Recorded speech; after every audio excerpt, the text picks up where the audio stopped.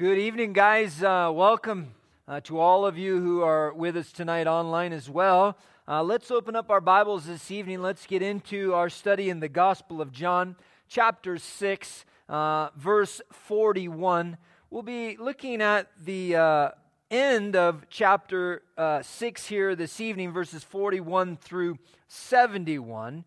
And I would say this, that about the previous section in particular, that despite the fact that Jesus performed many miracles and fed this group of Gentiles that we're going to see here in this section tonight, we saw last time the time before, how he fed them in Galilee, and then they still didn't believe when he taught them that he fed them with bread, but then he taught them that he was the true bread come down from heaven. And despite that teaching and despite the miracle that Jesus did, they still didn't believe. And instead, we're going to see that they complained about him.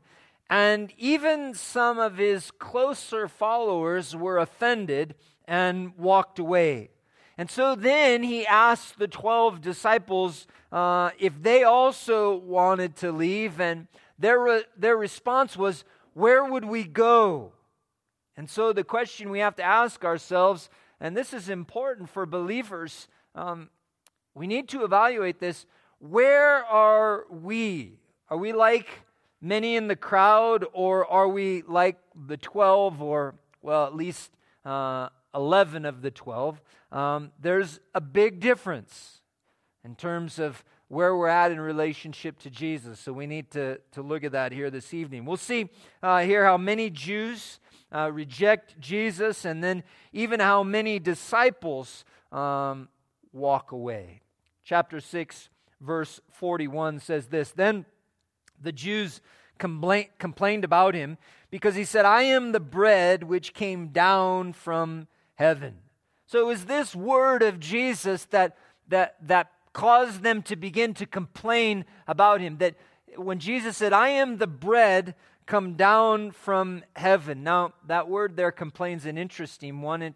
It means to complain, but it's also a word that was used for the sound that a dove makes, the cooing of a dove. This is the word that was used for that. And I don't know about you, but it's kind of an annoying sound, and I think that's for good reason, because complaints, while unfortunately they're not as annoying to us as they should be, they are, particularly as they relate to God, a problem before God. And so the idea here is a murmuring, that murmuring under their breath, to one another, but not to Jesus, complaining.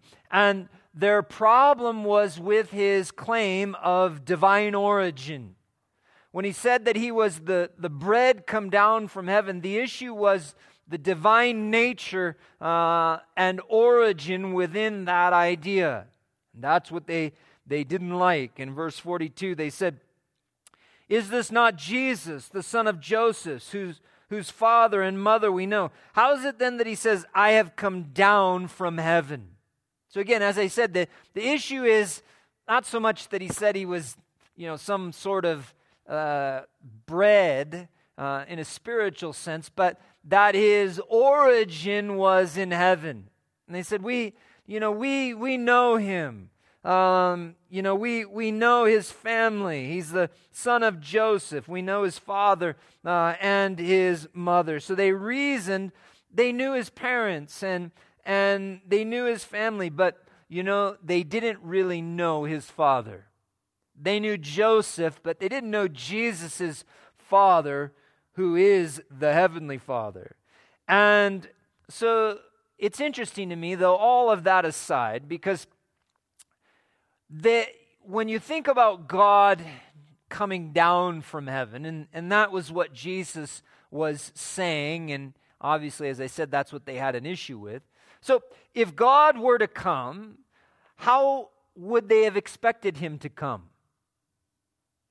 You know what I mean? So in other words, We know his father, we know his mother, his family. So he can't have come from heaven, because whether they had, put those ideas down on paper or on a scroll, they obviously had an idea that it wouldn't be how Jesus came. So their issue was with how God came down as that bread from heaven. They didn't like how God did it, and so they reasoned, because they had other ideas, even if they hadn't bothered to actually solidify those ideas, that God surely wouldn't come in that way. And so that was their issue with Jesus, at least in this regard. And so Jesus answered them, verse 43, and said to them, "Do not murmur among yourselves." So he knew what they were saying, and a lot of people murmur against God, and you can't murmur against God without God hearing. And so Jesus heard them, and he knew exactly, he didn't just hear the murmuring, but he knew the substance of the murmuring. And he says, verse 44, "No one can come to me unless the Father who sent me draws him, and I will raise him up at the last day." So Jesus goes from murmuring to really the subject of believers and unbelievers, because the people that were murmuring about him weren't believers. You can't be a believer in God and then be murmuring and complaining against and about God. So this was really an issue of believers and unbelievers. And the reality was that they couldn't believe. No one was a believer or is a believer or can be a believer unless the Father drew them, unless the Father was drawing them. And so what we discover is that our faith in Christ begins with the Father. If we have faith in Christ, it began with the Father. So before everything else, you say, "Well, I placed my faith in Christ." Yes, you did. And I heard the word of God and I believed. Yes, you did. But the very first part of all of that was the Father. It was all initiated by God. So you and I, we would have no faith today except that it was a gift of God, and that whole relationship with God began by Him drawing us. I shared with you before, I have a problem with this idea of seeker, because seeker sensitive and going after those that are seeking, because really there is no such thing as a person that is seeking, but really it is someone who is being drawn.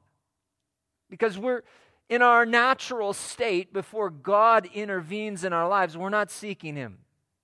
We're not looking for Him. But then in His divine mercy and grace, He begins to draw us to Himself. And so then that process begins. And so it's important not to water this down, to understand that it has nothing to do with us. That it wasn't because we were looking that we came to Christ. It wasn't because, one day we woke up, although it may seem like that. It wasn't because one day we woke up and thought, I need God. What we didn't see in that process, but we need to understand, was that it was God pulling us. It was God doing a work by His Spirit in our hearts, and the Father drawing us to Himself. So all of this, all of our relationship with God was initiated by God. And so you just step back and you say, wow. Number one, thank you, Lord, because I shouldn't be here. If it was left up to me, I wouldn't be here. And so thank you, Lord. And boy, am I blessed, because there are so many people in the world who don't have that. And yet I have what so many people don't have.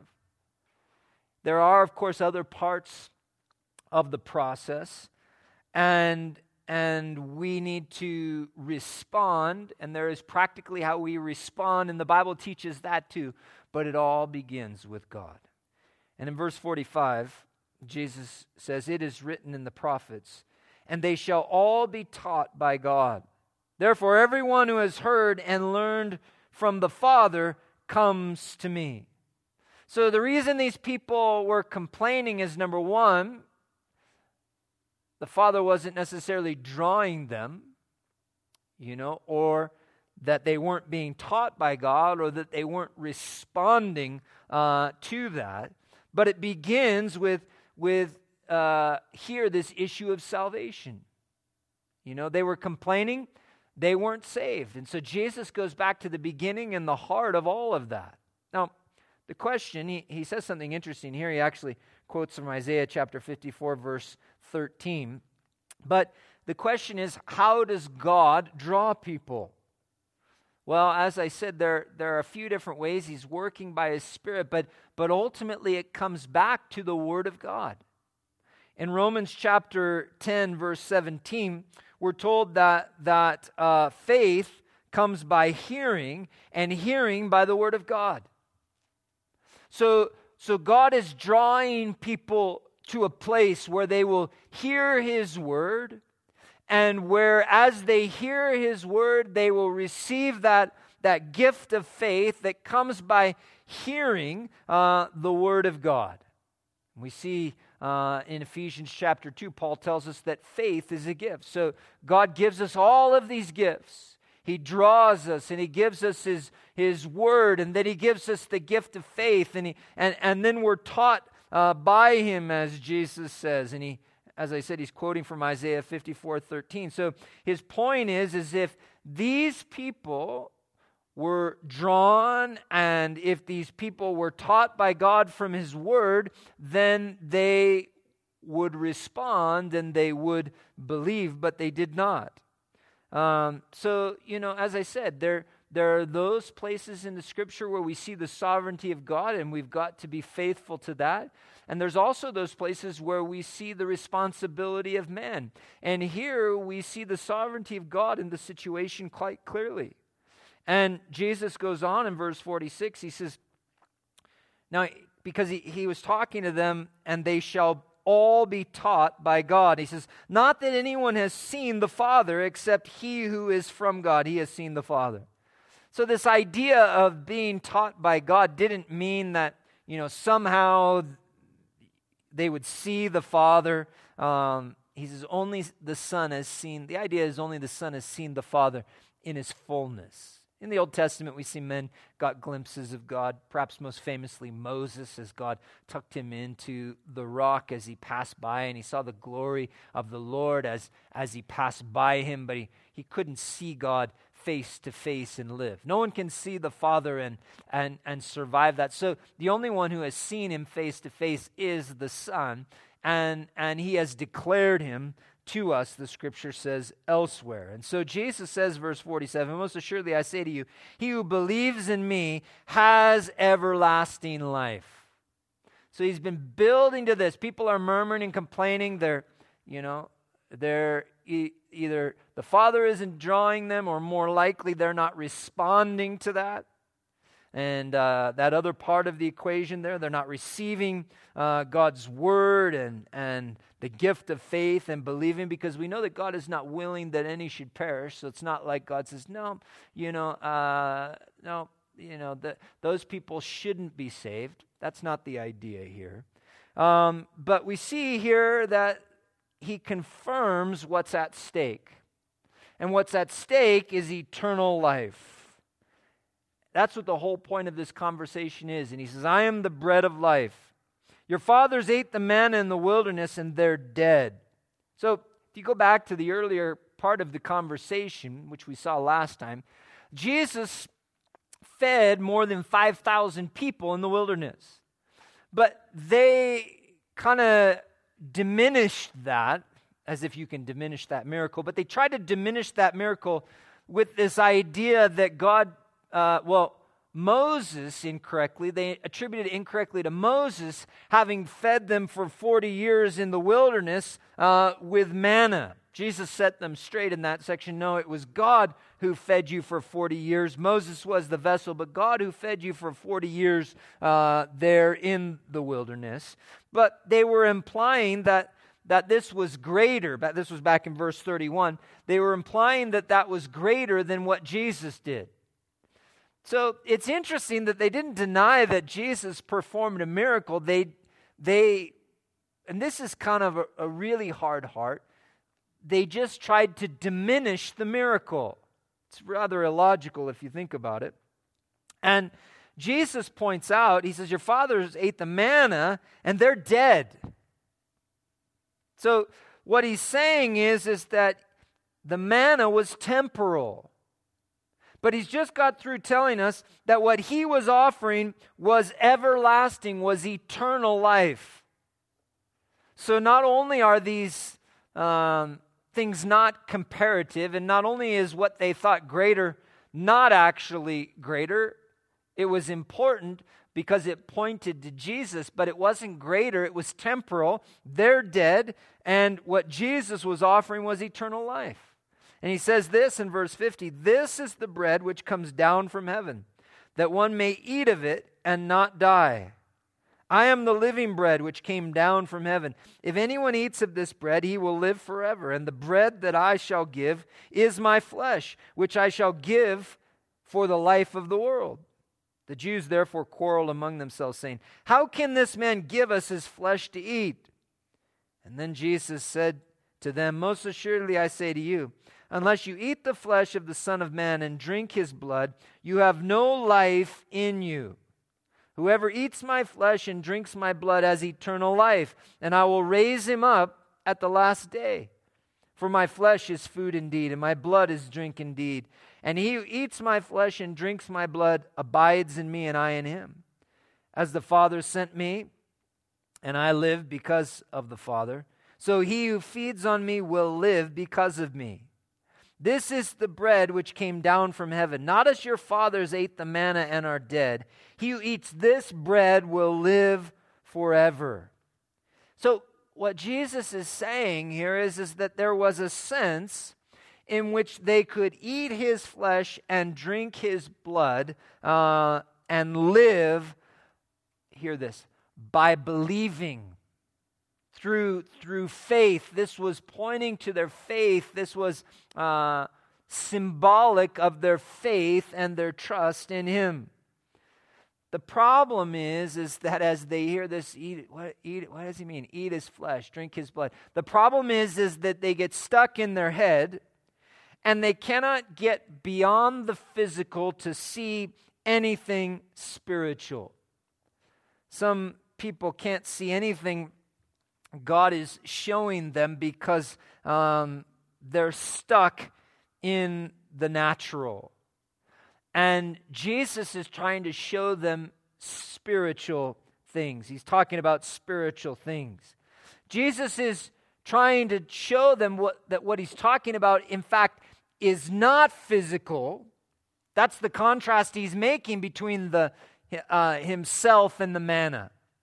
That bread that was temporal and the bread that is spiritual.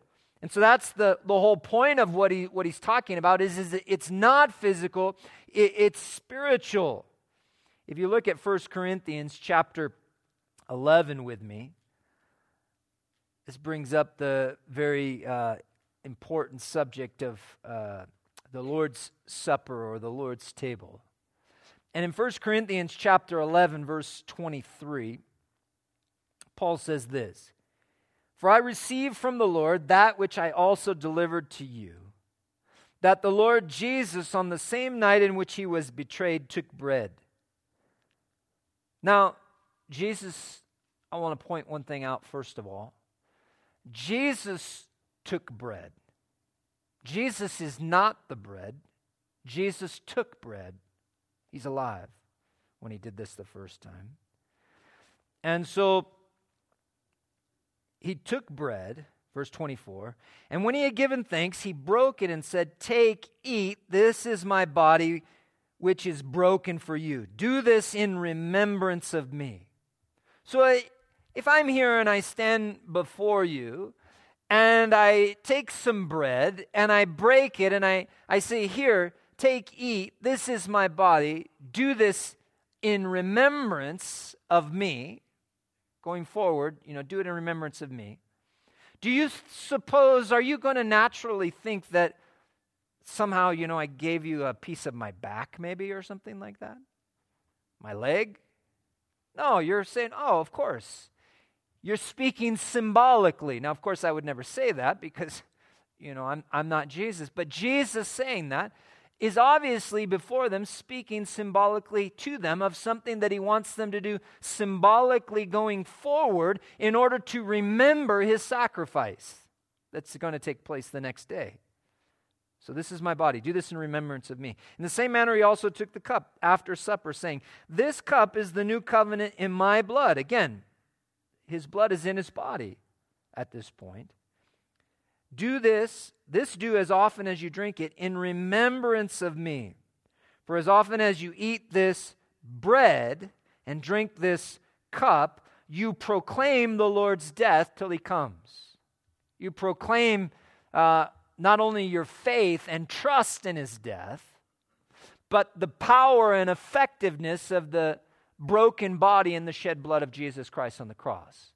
So you are properly remembering him by taking this symbol, and there is power in communion in the Lord's Supper when we do that as believers.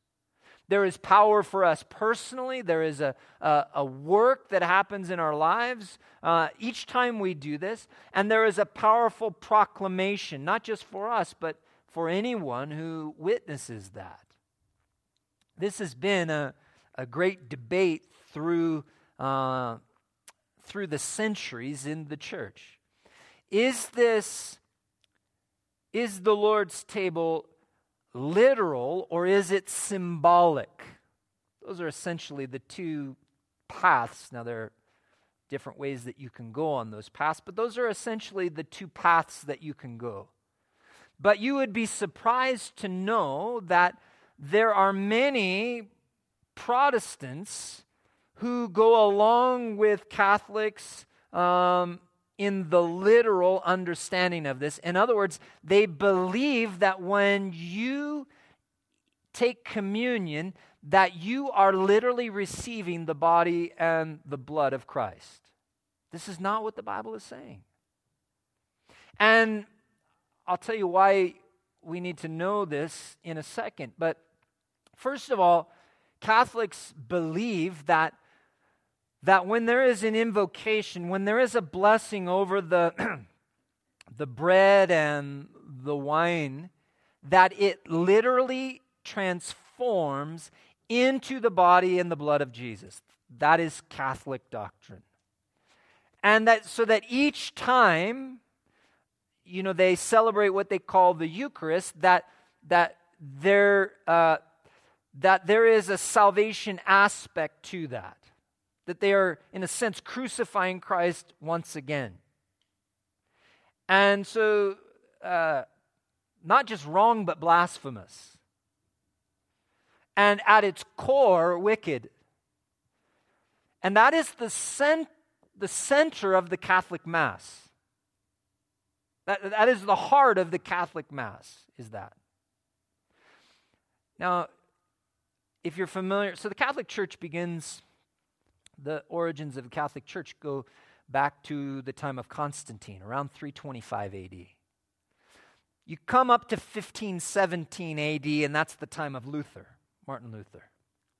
And that is the beginning of what is known as the Reformation. Luther was a priest, and I won't get into the Reformation in detail, but he broke away from Catholicism and ultimately was the founder of Lutheranism and the beginning of the Reformation and all of the other Protestant denominations and reformers and people. But so it's easy to understand why Lutheranism then is more similar to Catholicism than it isn't, particularly in this regard when it comes to the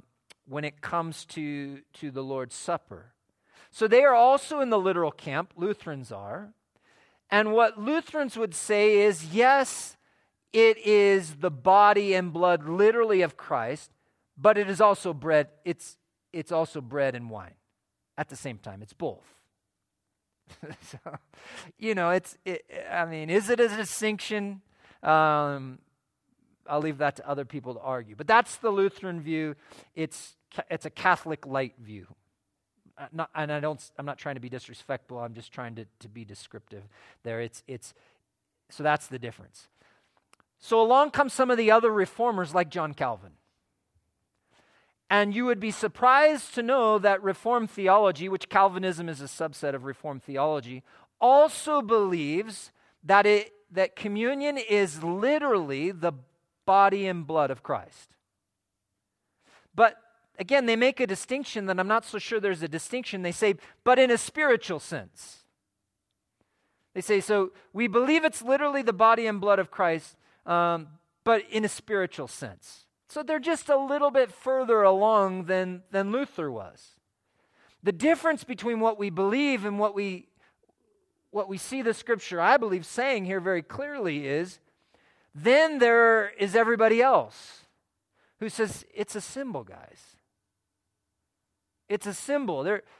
The body and the blood of Jesus, literally, whether you say, physically or spiritually, but literally does not have to be and should not be in communion. It's a symbol. Because our need is not literally to consume, and that's Jesus' point here. We don't need to somehow literally consume or even spiritually consume the body and blood of Jesus. Symbolically, we need to.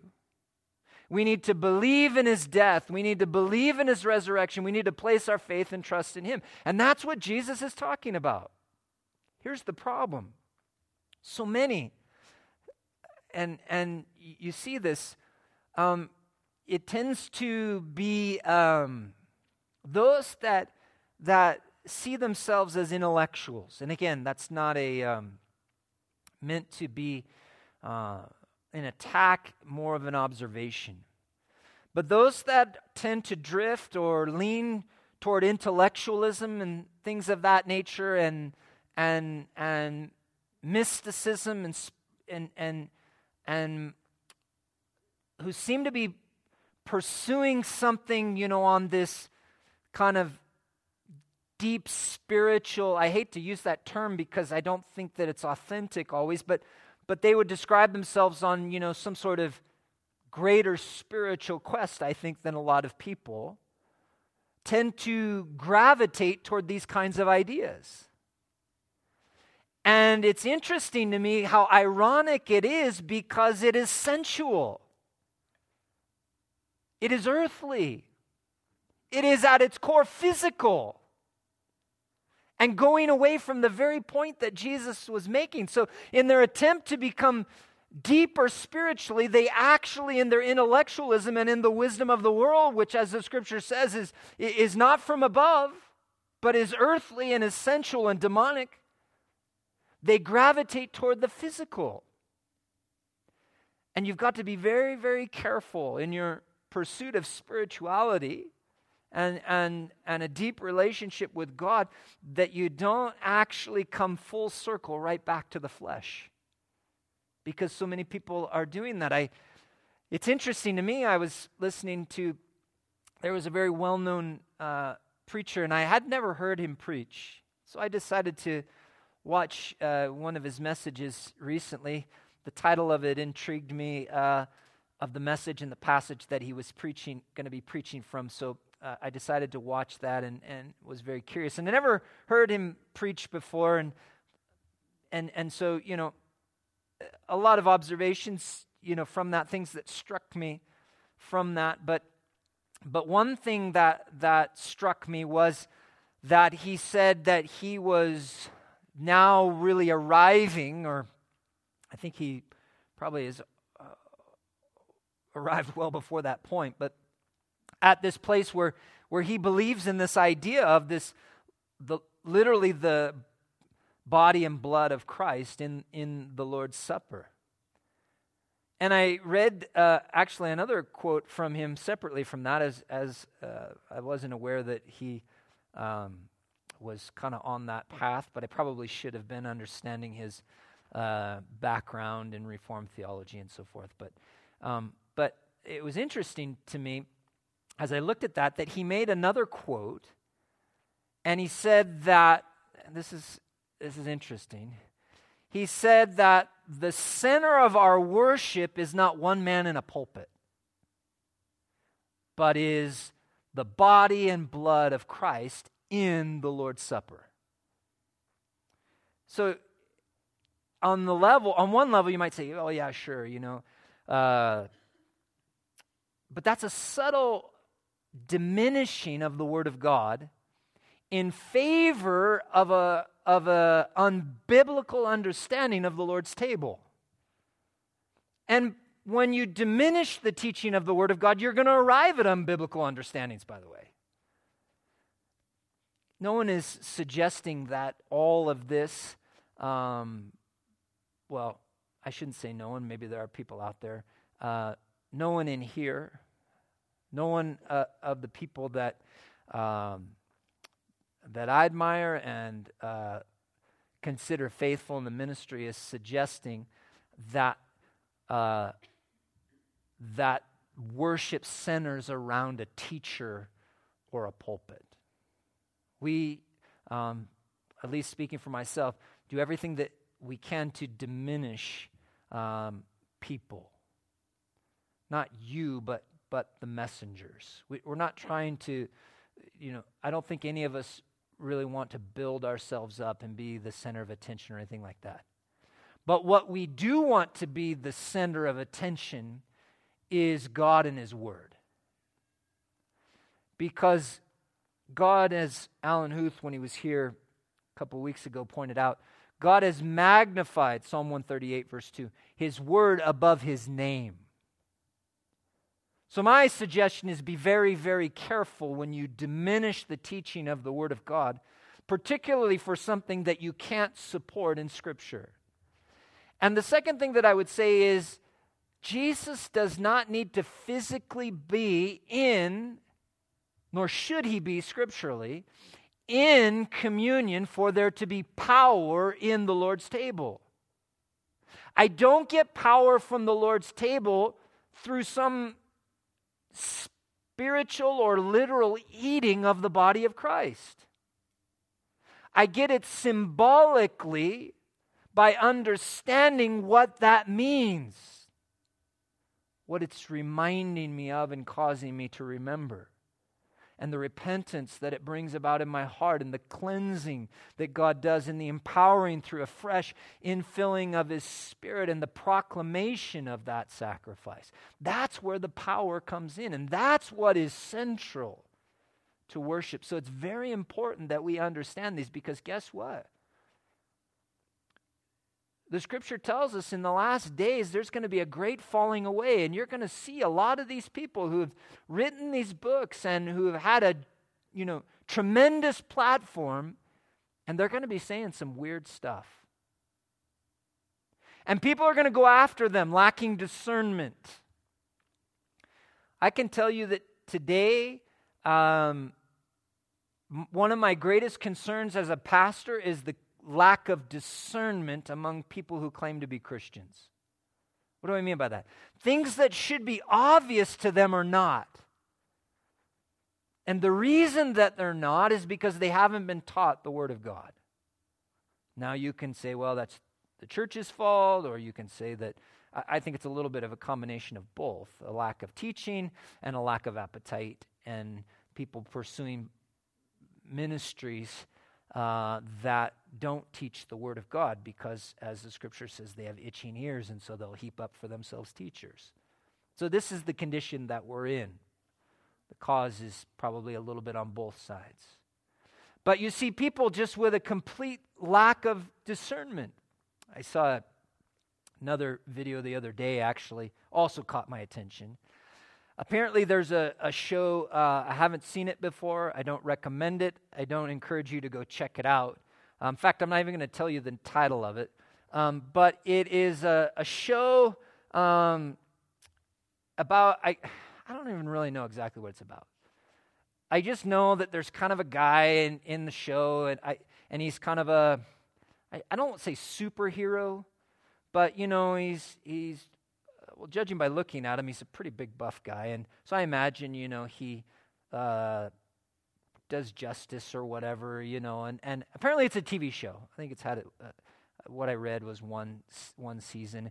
Anyway, there's all kinds of it's a show that's has nudity and violence and language and all kinds. It's like most of the shows today, I think, And the guy that's the main character supposedly is a Christian. So the video I saw of him was where it said something like, some people ask me how I can be a Christian and play so-and-so, the title character. So I thought, oh, this is interesting, First of all, I didn't know about the show before, so after I started watching that, I had to pause, look up the show. Okay, what is the content of this show exactly? And you can go on IMDb or Plugged In or any of these, and they'll tell you, okay, well, this is the language, this is the spiritual content, this is the violence and the sexual content. You without going and watching the show, you can get a rundown of any show or any movie on the internet, and I encourage you to do that before you watch. And don't watch those shows that don't put that junk in your mind. So he goes on and on and on about, why it's okay he can play this character because, it's all about, what they do is they redefine sin as tension. You see, we create this tension and, so sexual immorality, profanity, violence, all of that isn't sin, it's tension. And that's okay, God likes tension. In fact, he goes back to Genesis abnormally in this video and talks about, well, in the beginning, everything was chaos, so God likes tension. And so that's not the concerning part. Then I go down to the comments below the video. And there's like one guy that says, nah. And there's like 30,000 people saying, yes, oh yeah, this is the greatest thing ever, and blah, blah, blah. You're going on. And I'm like, it hit me again. Where is the discernment? How are there all of these people that don't know? No, that's not right. Whatever things are noble, whatever things are good, whatever things are lovely, whatever things are of good report, meditate on these things, the scripture says. I will put no wicked thing before my eyes, the scripture says. I won't be double-tongued. I won't with one part of my tongue worship God and the other part use profanity. The Bible is this is like 101. You know this. Everything I'm telling you, you know. But the question is, how doesn't everybody know them? How is there no discernment? So this is where we are, and this is my encouragement to you, is that in the days we live, there are going to be people, even people who, they've written books, they've preached hundreds, if not thousands of sermons, they've pastored large churches, they've, been all over the internet, they have tremendous following, and yet you're going to hear things from some of them that are not right, and you're going to discover that some of them are not believers. And you're going to discover that many people who are in many of these churches have no discernment, and worse than that, the Father never drew them. They were never drawn by the Father. And so my encouragement to you is have discernment. My encouragement to you is study to show yourself approved, as the scripture says. My encouragement to you is dig into the Word of God and understand these things and why they matter and why your ideas matter. And then cling to those right ideas. Because Jesus tells us here the importance of that it is God who is teaching us. In verse 59, these things he said in the synagogue as he taught in Capernaum. Verse 60, therefore, so as you can imagine, everybody wasn't really thrilled about what Jesus said. And Therefore, many of his disciples, when they heard this, said, "This is a hard saying. Who can understand it?" And so, earlier in this previous section, you're dealing with the crowd. But now you get to disciples. So there was a crowd, which we saw above in this section and the previous section. Then there was a larger group of disciples, not the 12. That's who's in view here now, beginning in verse 60.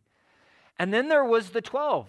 So you had people that didn't follow Jesus at all. You had a crowd that was kind of interested in him. Then you had a larger group of disciples. Then you had the 12. And so this group of disciples, not the 12, but not the crowd either, they're confused. They don't understand. And when Jesus in himself knew in himself that his disciples complained about this, he said to them, "Does this offend you?" So it says that they were murmuring also. They complained. It's the same word as back in verse 41. They were murmuring also, just like the crowd. And Jesus asked them an important question. Do my words offend you? And there are people that are offended by the words of Jesus. In other words, they come in here, and if we proclaim what Jesus actually said, they're going to be offended. That's okay. My job is not to make sure that people aren't offended. I don't want them to be offended unnecessarily. In other words, I don't want to do something just in myself, in my flesh, that causes them to be offended because of me. But I do want to proclaim accurately what Jesus said and what the Word of God said. And if they're offended by that, then they're offended by that. But if I water that down so as to not offend them, then I sin and I fail everyone. And so Jesus realized that there are going to be people that are going to be offended by the truth. And so he asked them, he says, "Hey, does this offend you?" Verse 62, "What then if you should see the Son of Man ascend where he was before?" So if they're offended by the fact that he said that he came down, what if they saw him go back up?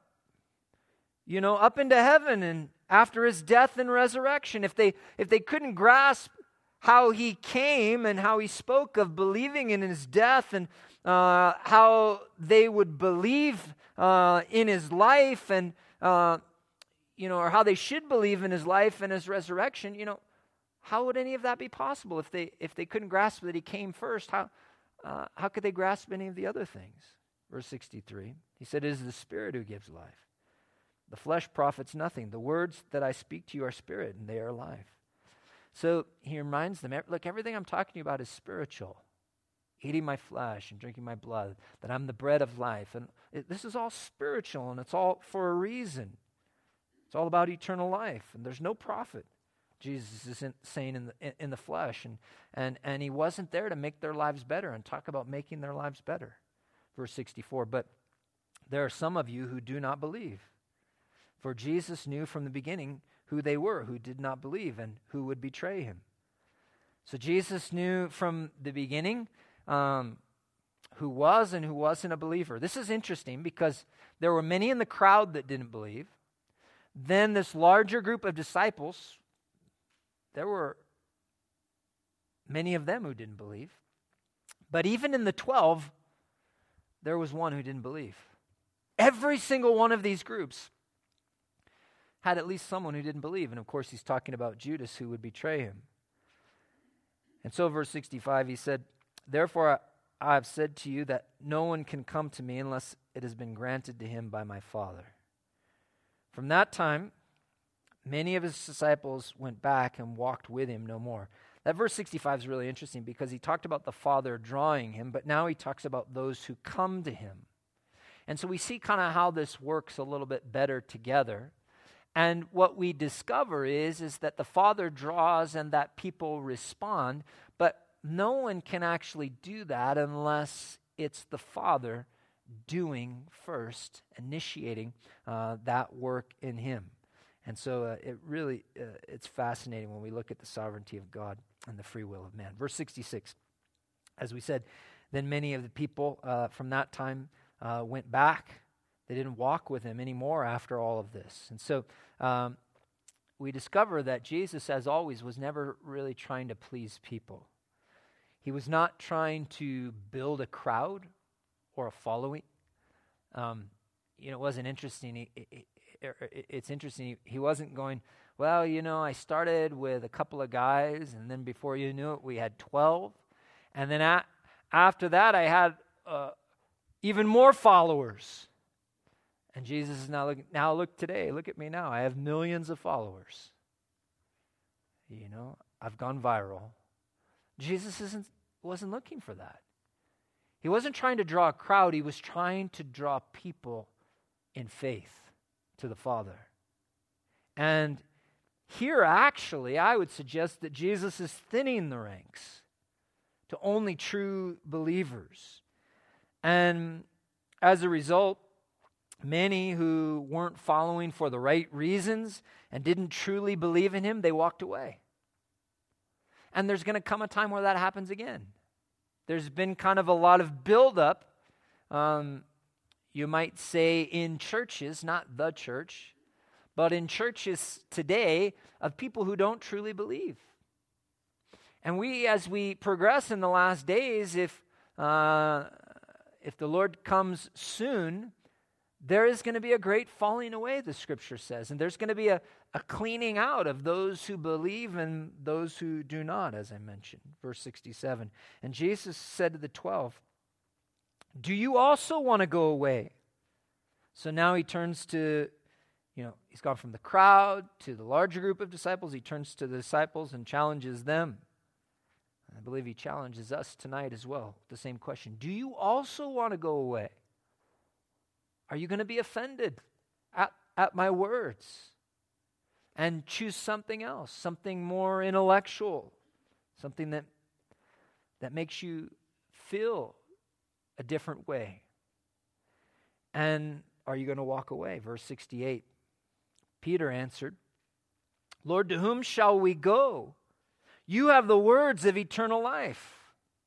Where else, he says, can we find eternal life but in you and in your words? We have nowhere else to go. But it isn't just that we have nowhere else to turn. It's not that we don't have any alternatives, but also that being with Jesus is so good. I love what it says in Psalm 73, verse 25. It says this. This is a psalm of Asaph. Whom have I in heaven but you? And there is none upon the earth that I desire beside you. I love that. There's nowhere else, as Peter says, there's nowhere else for us to turn. Whom have I in heaven but you? And there is none upon the earth that I desire besides you. It's not just that there is not a viable alternative, but that there is also that there's nothing else that we desire as believers. Nothing else but Jesus. And that's the way that the disciples felt. Eternal life is in you. And they didn't want to follow anybody else. They didn't want to be with anybody else. There was no one like Jesus. Verse 69 also, we have come to believe and to know that you are the Christ, the Son of the living God. And Jesus answered them, did I not choose you, the 12, and one of you is a devil? He spoke of Judas Iscariot, the son of Simon, for it was he who would betray him, being one of the 12.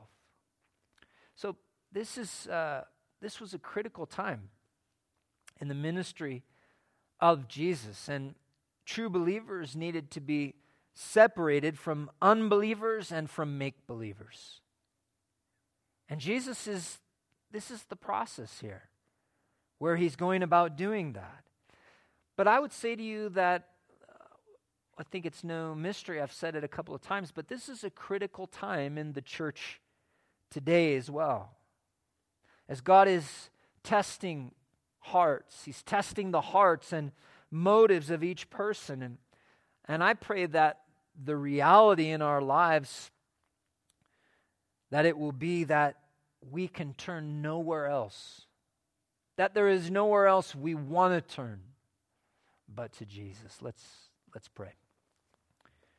Thank you, Father, for your word here this evening. And Lord, it's not about men, it's not about pulpits, it's about you. It's about your word. And faith comes by hearing, as you say in your word, and hearing by the word of God. And so, Lord, we have come to you tonight, and we do come to you tonight. And we pray that as we come, Lord, that you would reveal those things that are there in your word waiting for us, that we might walk in the truth, not in things that appeal to our itching ears, that make us feel more spiritual or mystical or whatever, but in the simple truth that has power.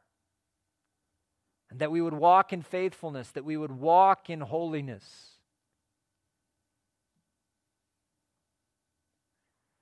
That we would find that as we respond to you, you've drawn us. And having turned to you, that you worked in us, that you worked through your word, that you gave us that gift of faith. As we're praying tonight, if you've come, the question is, has the Father drawn you? Well, now that's up to you. Will you turn to him? Will you receive the sacrifice of his Son on the cross for your sins, that you may know that your sins are washed in the blood of Jesus Christ, removed from you, as the scripture says, as far as the east is from the west, and that you walk in the newness of life, born again, as Jesus said, having repented of your sin and received his sacrifice for yourself. If you haven't done that, I want to pray with you tonight to do exactly that. And I want you to know that as you do, that God hears your prayer, that Christ will come in and take up residence in you, that you will become the temple of the Holy Spirit, that you will be transformed from the old man to the new man, that you will have power in the Spirit of God to walk with him and to serve him, and that you'll be with him in heaven and not apart from him in hell in eternity. You can know these things. God wants you to know these things. But if you haven't placed your faith and trust in Christ, you don't have these things. You need him tonight. If you'd like to join me in prayer this evening, I'd like to pray with you right now. I ask this of you. If you want to pray tonight, that you just raise your hand. God will see you and your heart. More importantly, he will hear your prayer. But you need to take that step. If you haven't, you need to take that step tonight. So you slip up your hand if you'd like to pray as we close, and we'll pray together.